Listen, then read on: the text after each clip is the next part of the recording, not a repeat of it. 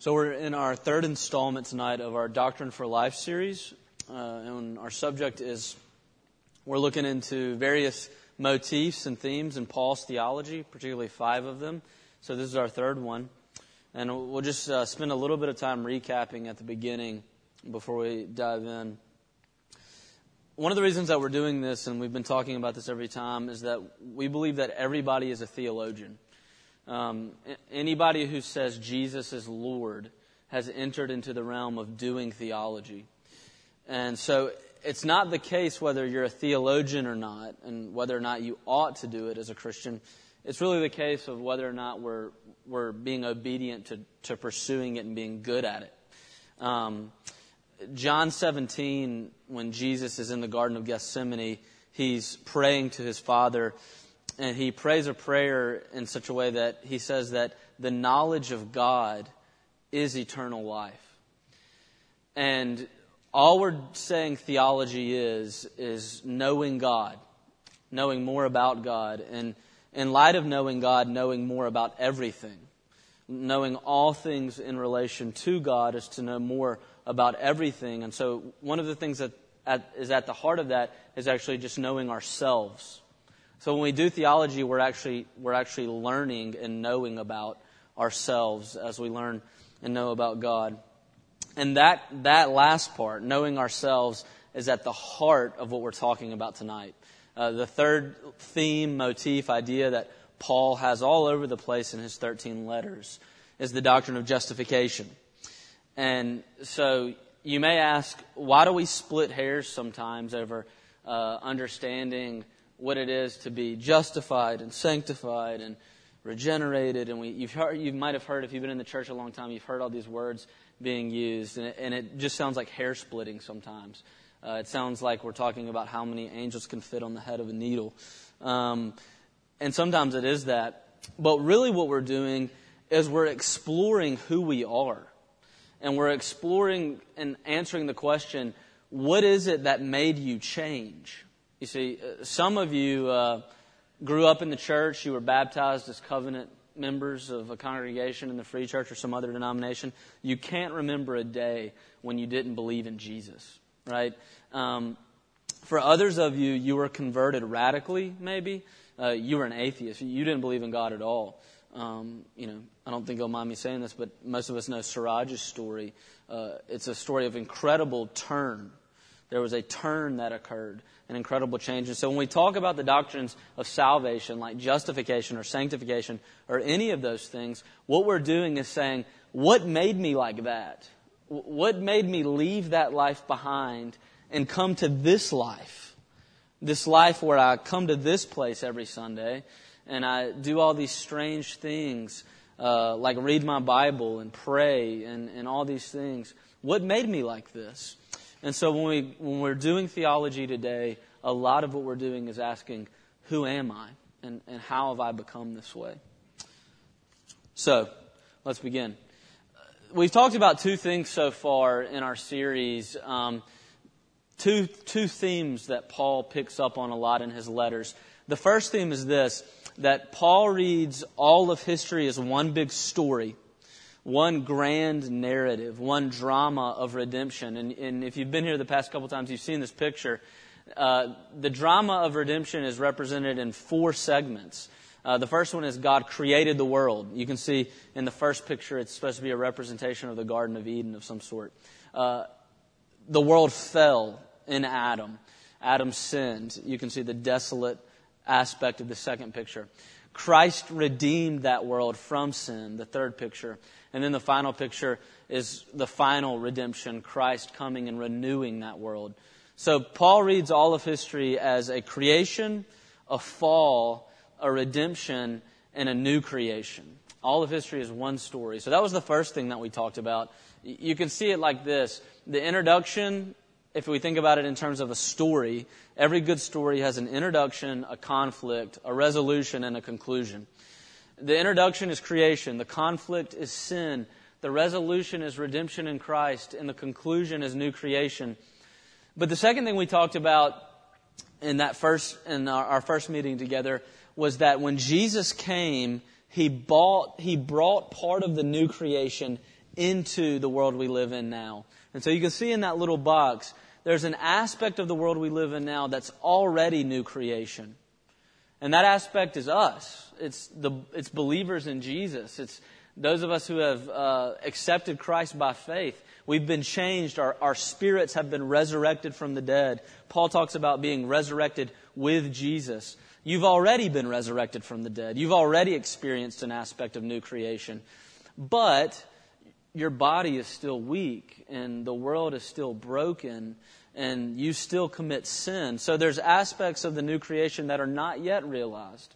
And so we live in this tension in that box there between a redemption that's partially and fully accomplished, a redemption that's both a resurrection spiritually and physically.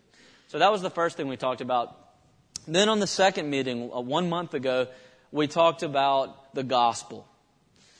What does Paul think the gospel is? He thinks that the most important thing in 1 Corinthians 15 is that Christ died for our sins in accordance with the Scriptures, that He was buried and that He was raised. Now, you see in the blue, all the blue parts of that verse are historical.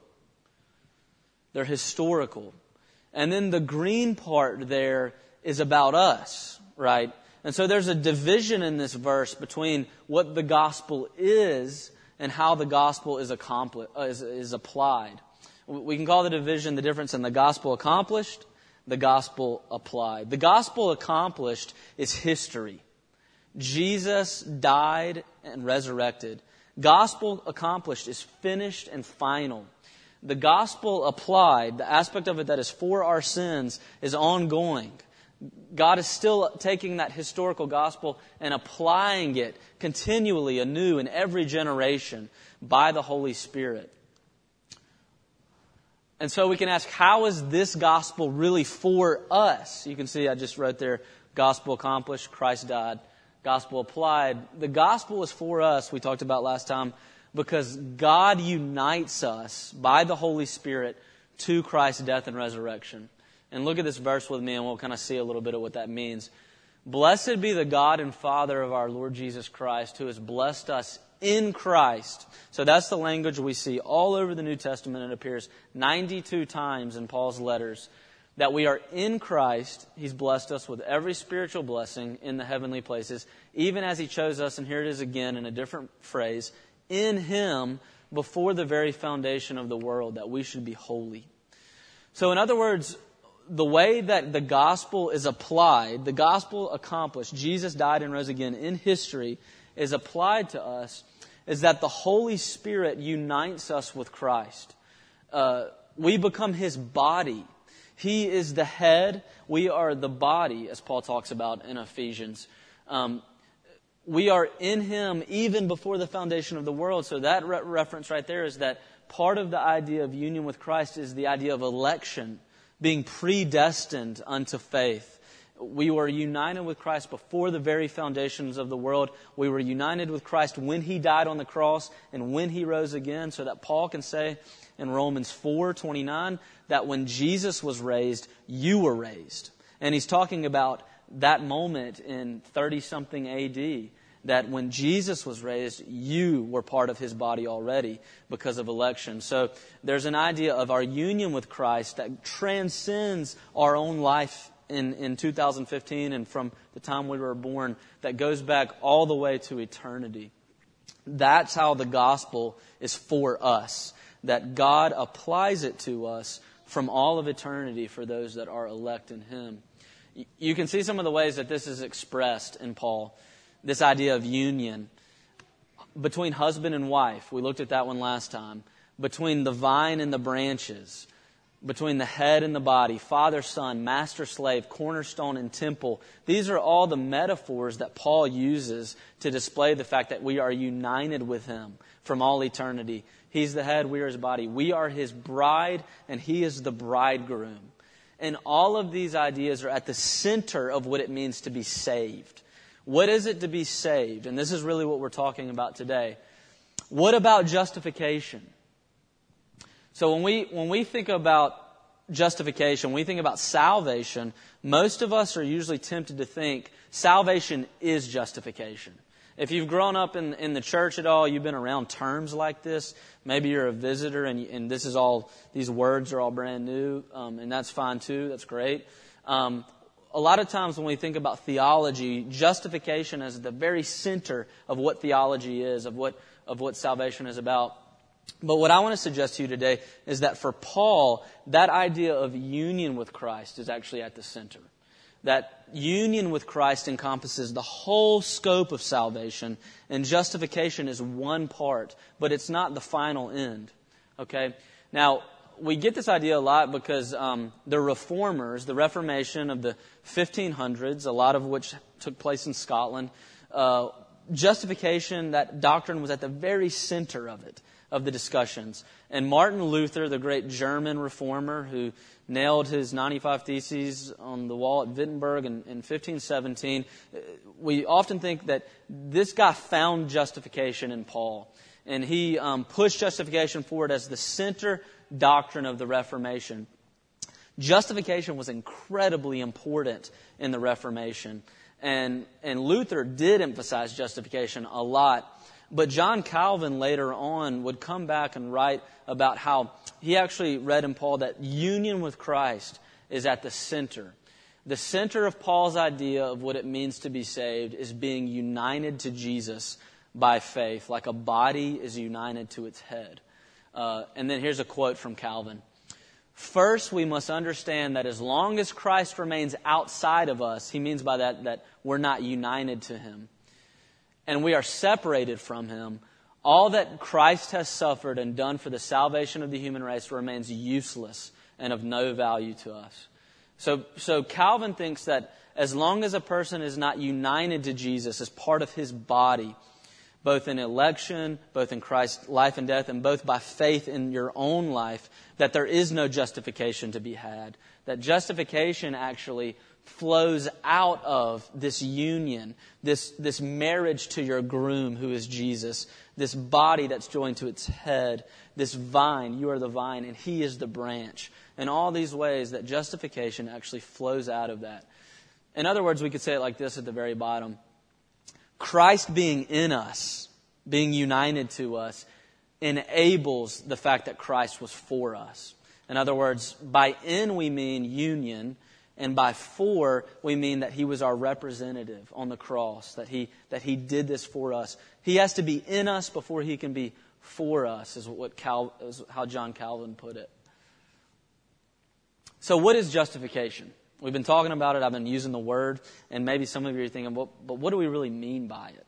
And that's a huge question. What is justification, and how does it fit? So the background to understand just the doctrine of justification is to think about sin. When Adam sinned, Paul says that sin brought two consequences to all of us, to all of humanity. The first is legal guilt. So it's the idea of we're in the courtroom and that God is the judge and you are on the dock and you are guilty before him for your sin in a legal capacity, right? So even if you go out and murder someone and you appear before the court here in Edinburgh, it doesn't matter how many times you say you're sorry, you're still guilty. There's no amount of you saying you're sorry that can change the fact that you're guilty of murder. Justice still has to be served even if you hate what you did, right? And that's what we're talking about with legal guilt. That no matter what you do, no aspect of merit, no matter what you do, you cannot escape the fact that you're guilty, that I'm guilty, that every human being is guilty before God. The second aspect and consequence that sin brings into the world is brokenness. So it's not simply that we're guilty before God in a legal capacity. It's also that our sin has caused the brokenness of the entire cosmos. The world doesn't work anymore like it ought. It's not working according to the created order of Genesis 1 and 2. Everything is broken. So not only are you guilty before God, but you keep on sinning. You don't merely incur guilt from one sin, but we can't stop sinning. We do it basically every day in our thought life and our actions in all sorts of ways. Not only that, but the natural world order is a disaster. Earthquakes in Nepal, war, We have refugees now coming from Syria. All these are aspects of the brokenness of the world, and that brokenness starts at a personal level, and it extends to its corporate bounds. Now, Paul says that by union with Christ, being united with Christ in his death and his resurrection brings two solutions. It brings a solution to both of those problems. The first solution that it brings is legal forgiveness. That aspect of being in the courtroom before God, of being guilty, justification is dealing with the legal aspect of our sin. That we deserve guilt, that we deserve eternal wrath and eternal punishment, but we get in Christ, in union with Christ, a legal forgiveness. We are united to His death and resurrection in such a way that God comes out of whatever you call the top of the court. What do you call that? The bench, right? The bench, yeah. You come out of the bench and you step down and God Himself sits in the dock for you. He takes on the place of the guilty in the courtroom. That's what justification is dealing with. It's a legal type of forgiveness. Sanctification, which is what we'll talk about next session, next month, it deals with that personal brokenness. So, in justification, your sins are forgiven, your guilt is dealt with, and in sanctification, and that's fully and final. It's once for all. It's done. It's over. Never again will God see you as guilty. It's done. In sanctification, God removes from you your ability to do good, not to do good. So, in other words, He gives you a new heart. He makes it where you're a person that can actually pursue holiness like Jesus. And that is not a final thing at the moment of justification. It is a process that you will never accomplish in this life. Those are the two aspects of guilt. And justification and sanctification are the two solutions that Jesus has given us that flow from our union with Him as His body. Okay? Now, we're going to look at a verse here. Again, what is justification? Here's a definition for you more precisely. It's a legal transition from a state of being in wrath to a state of being under grace in the sight of God. In the eyes of God, you were under wrath. Now you're under grace. You were condemned in God's courtroom of justice. And now you are finally and fully forgiven. And here's a verse from Colossians 1 that explains it. He has, this God the Father, has delivered us from the domain of darkness, condemnation, wrath, and transferred us, that's the movement from state to state, from the state of wrath to the state of grace, to the kingdom of the beloved Son, in whom we have redemption, the forgiveness of sins. Paul uses the phrase forgiveness of sins all the time in his letters in place of justification. He uses them synonymously. By justification, we've been delivered from the domain of darkness to the domain of the kingdom of the Son, to light. Now, we've been talking about this the whole time, that justification flows out of union with Christ, our union to God as head. And here's a verse that explains how justification is because of our union with Him. Our union that occurs before the foundation of the world, our union that occurs in time when Christ died and rose again, and our union that occurs by the Holy Spirit giving us the gift of faith, which we'll talk about in a minute. Philippians 3, Paul says, he basically says before this, my goal is that I may gain Christ and be found, and there's our language of union, in Him. That's the language that appears 92 times in Paul. Not having a righteousness of my own.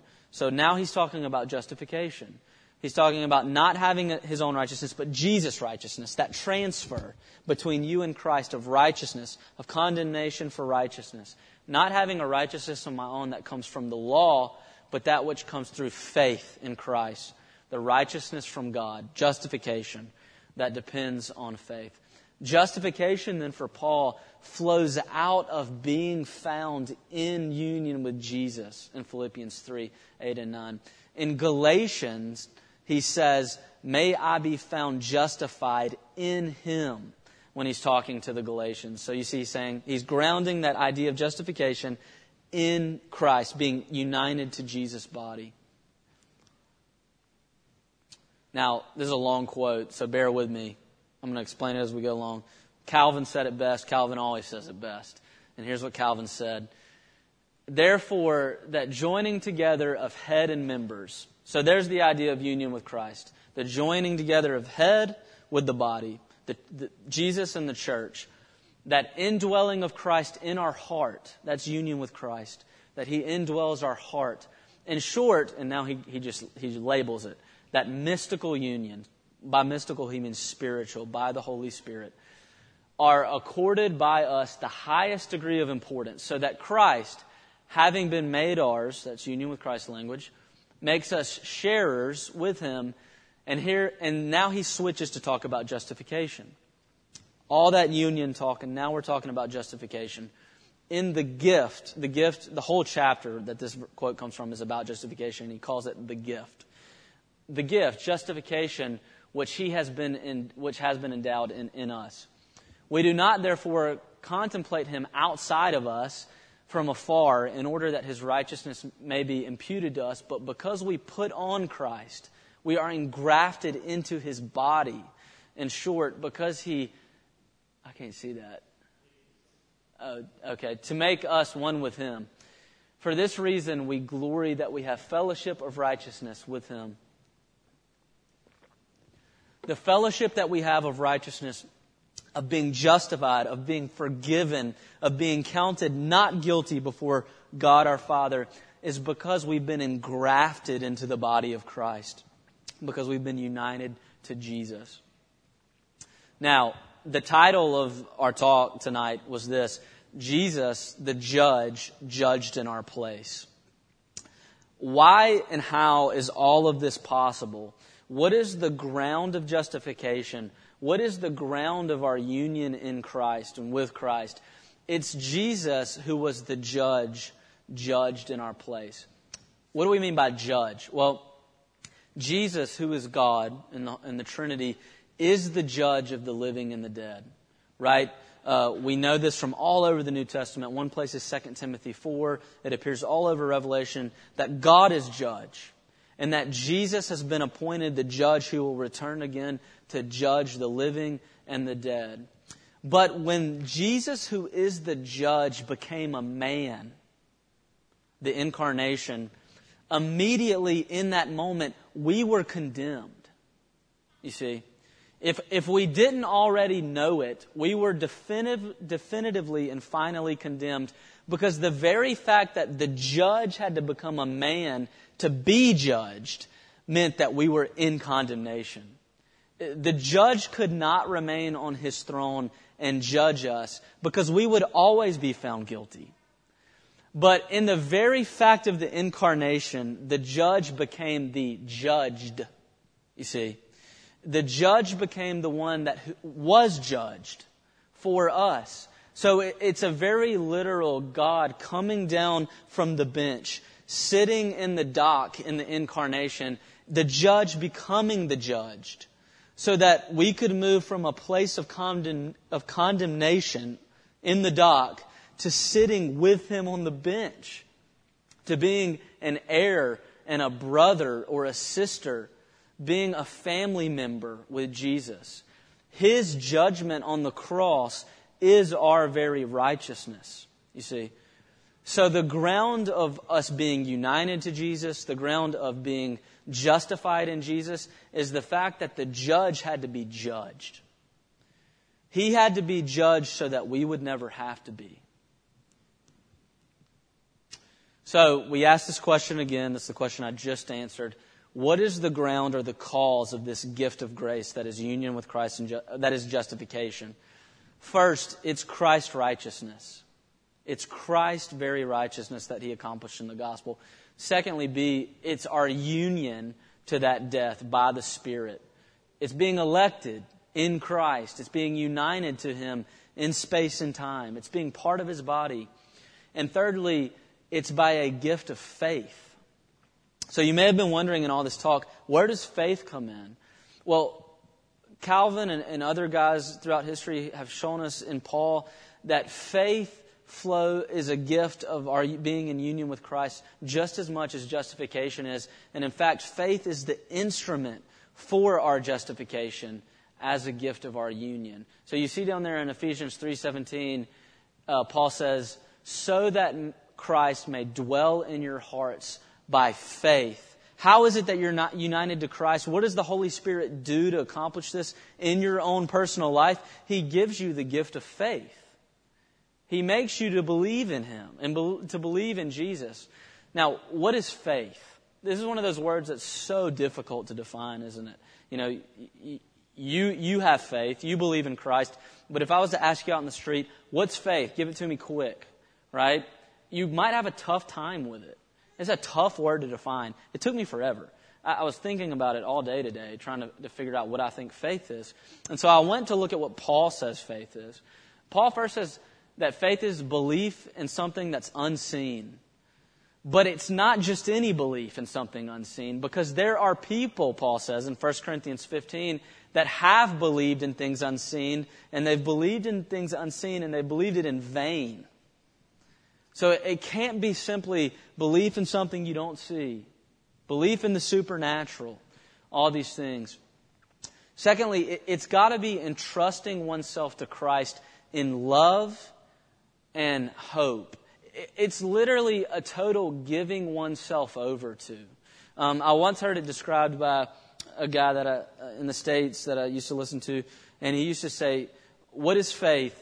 Faith is, you've been walking up a mountain. You know, if you've ever been on a big hike or something, or you know, you've run a marathon or anything like that, you know that there comes a point in it where your mind tells you you cannot go anymore, right? Now, your body can. It always can until you collapse.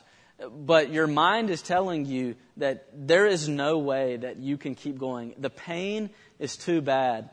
What faith is when a hiker and a runner or somebody like that comes up that's in miserable pain behind another, and that person says, look, just jump onto my back.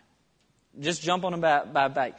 Relieve everything that's hurting in your body by jumping onto me. You're literally completely entrusting yourself onto Christ. It's a complete and total trust. It's a complete saying yes to.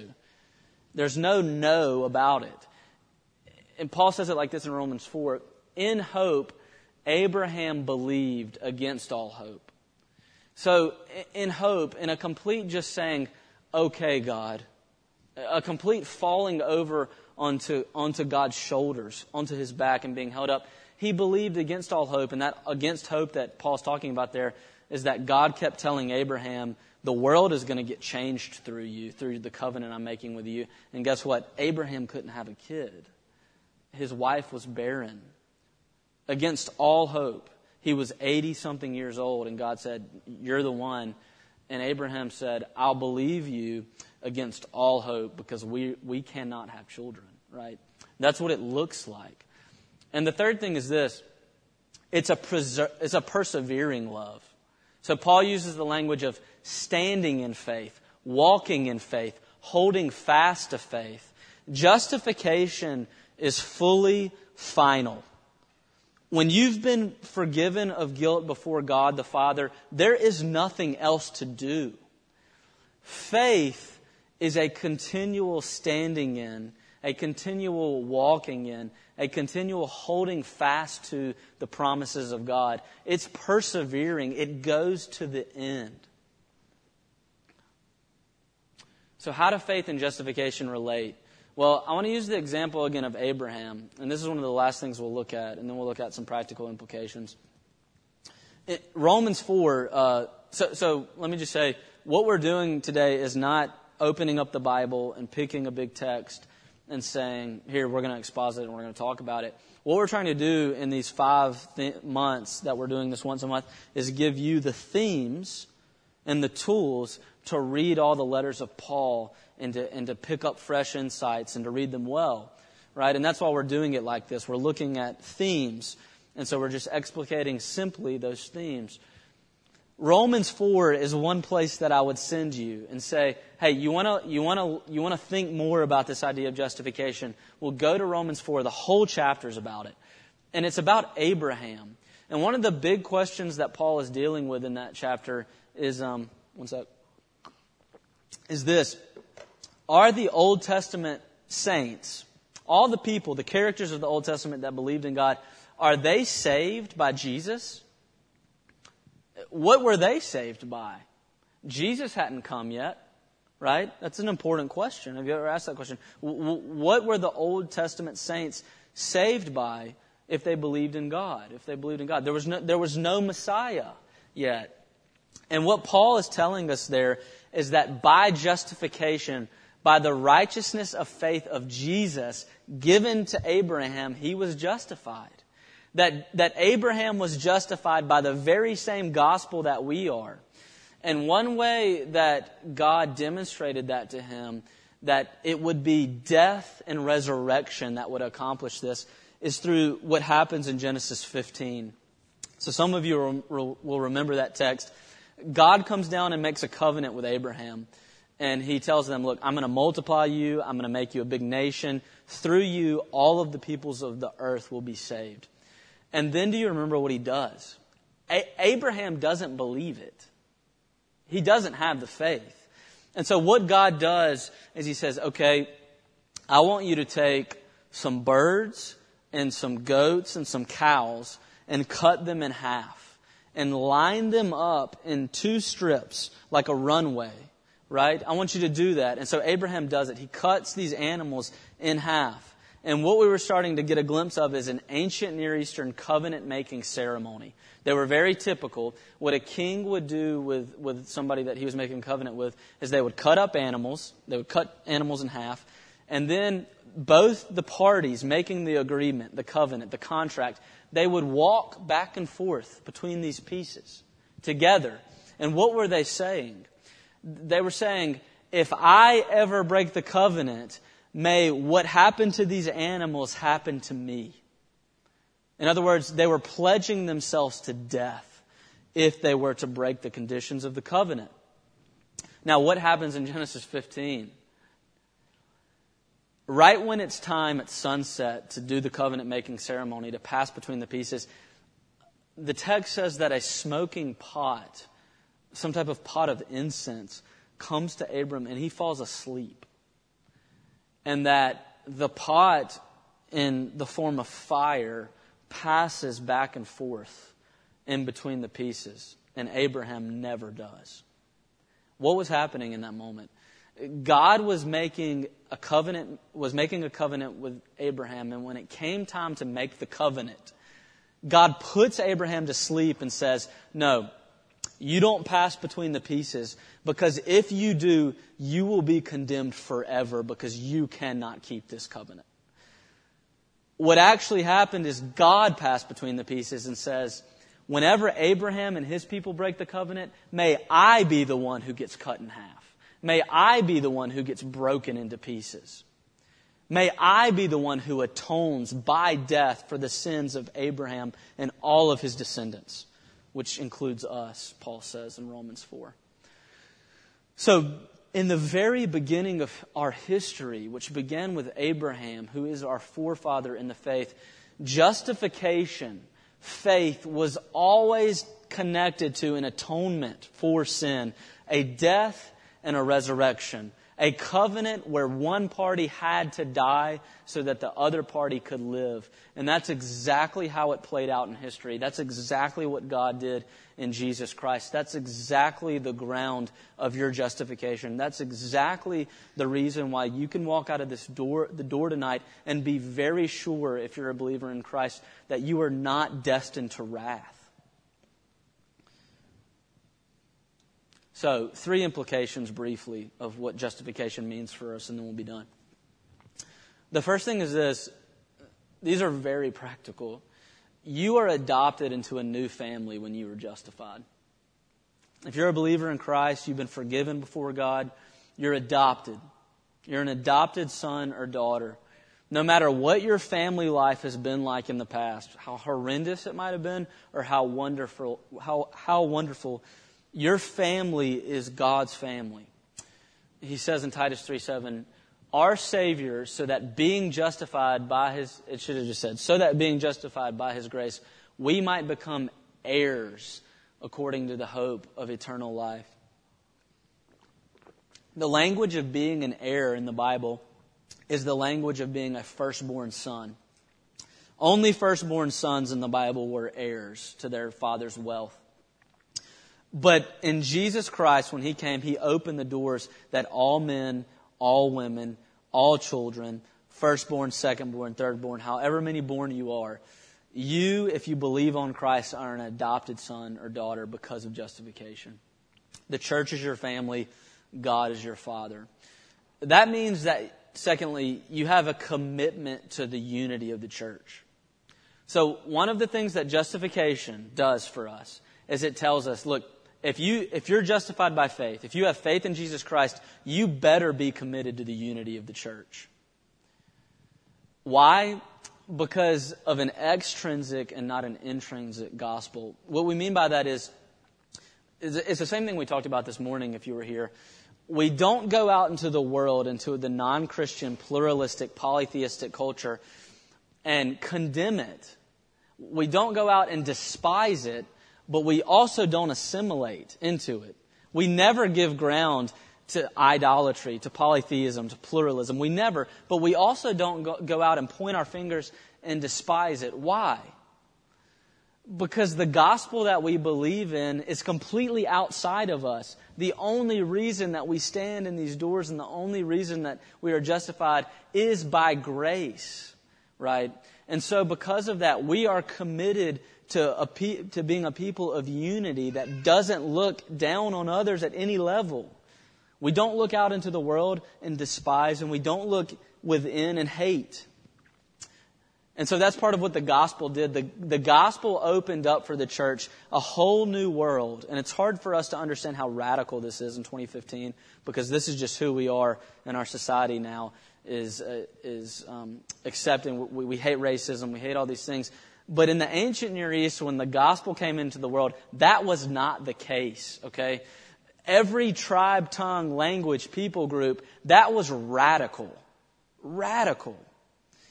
Jew and Gentile is radical stuff. And so what justification brings for us is that in the church, we have to be committed to unity. Committed to unity. We don't have time to look at practically what that means, but it's something for us to think about. Lastly, and this is the most important thing to walk away with in terms of justification, your righteousness is sure in Christ. There is absolutely nothing you can do to earn your salvation, and there's nothing you can do to demerit your salvation if you are justified by faith. You will, Paul says, persevere to the end. Now, at the same time, a qualification is in order, because what Paul does all the time is say, there's nothing you can do to demerit your salvation. Don't doubt. Have hope. Be certain. But at the same time, he says, you better persevere in your faith, right? It's a both and for Paul. It's not an either or.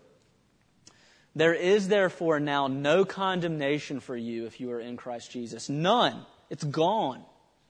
Gone and can't be gotten back, he says. So we can live in that light without anxiety. You know, if you lie in the bed at night and wonder about your salvation, where do you go? There is therefore now no condemnation for you if you are in Christ Jesus. Believe in faith. It's Jesus that did the work, not you. And you can't do the work by worrying. So persevere in faith. Minister with a hopeful certainty. That's Paul's message.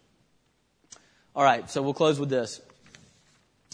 So far, let's just summarize very briefly. We've looked at these three themes in Paul. These three themes that are all over Paul's letters. The fact that he sees all of history as a grand drama of redemption that happens in two stages. the coming of Christ and the second coming of Christ. That we live in a world that is both now and not yet. Now, the coming of Christ has brought newness to this world, but not yet, it hasn't brought it all. You still hurt, you still don't like work, you still commit sin, all these things. There's a newness that's yet to be had. Secondly, we are united with Christ's body, if you're a Christian, from all of eternity, in His death and resurrection, and by the Holy Spirit's work of giving you the gift of faith. And then from that faith, God gives you the gift of justification, which is legal forgiveness of sin. And next time we'll talk about sanctification. Now, just to close with this, the Bible is a means to a bigger end. The gospel is a means to a bigger end. Justification is a means to a bigger end. None of these are the end-all be-all of Christianity. They're all means to get us somewhere else, and that's back to God. The end game of Christianity is God Himself, right?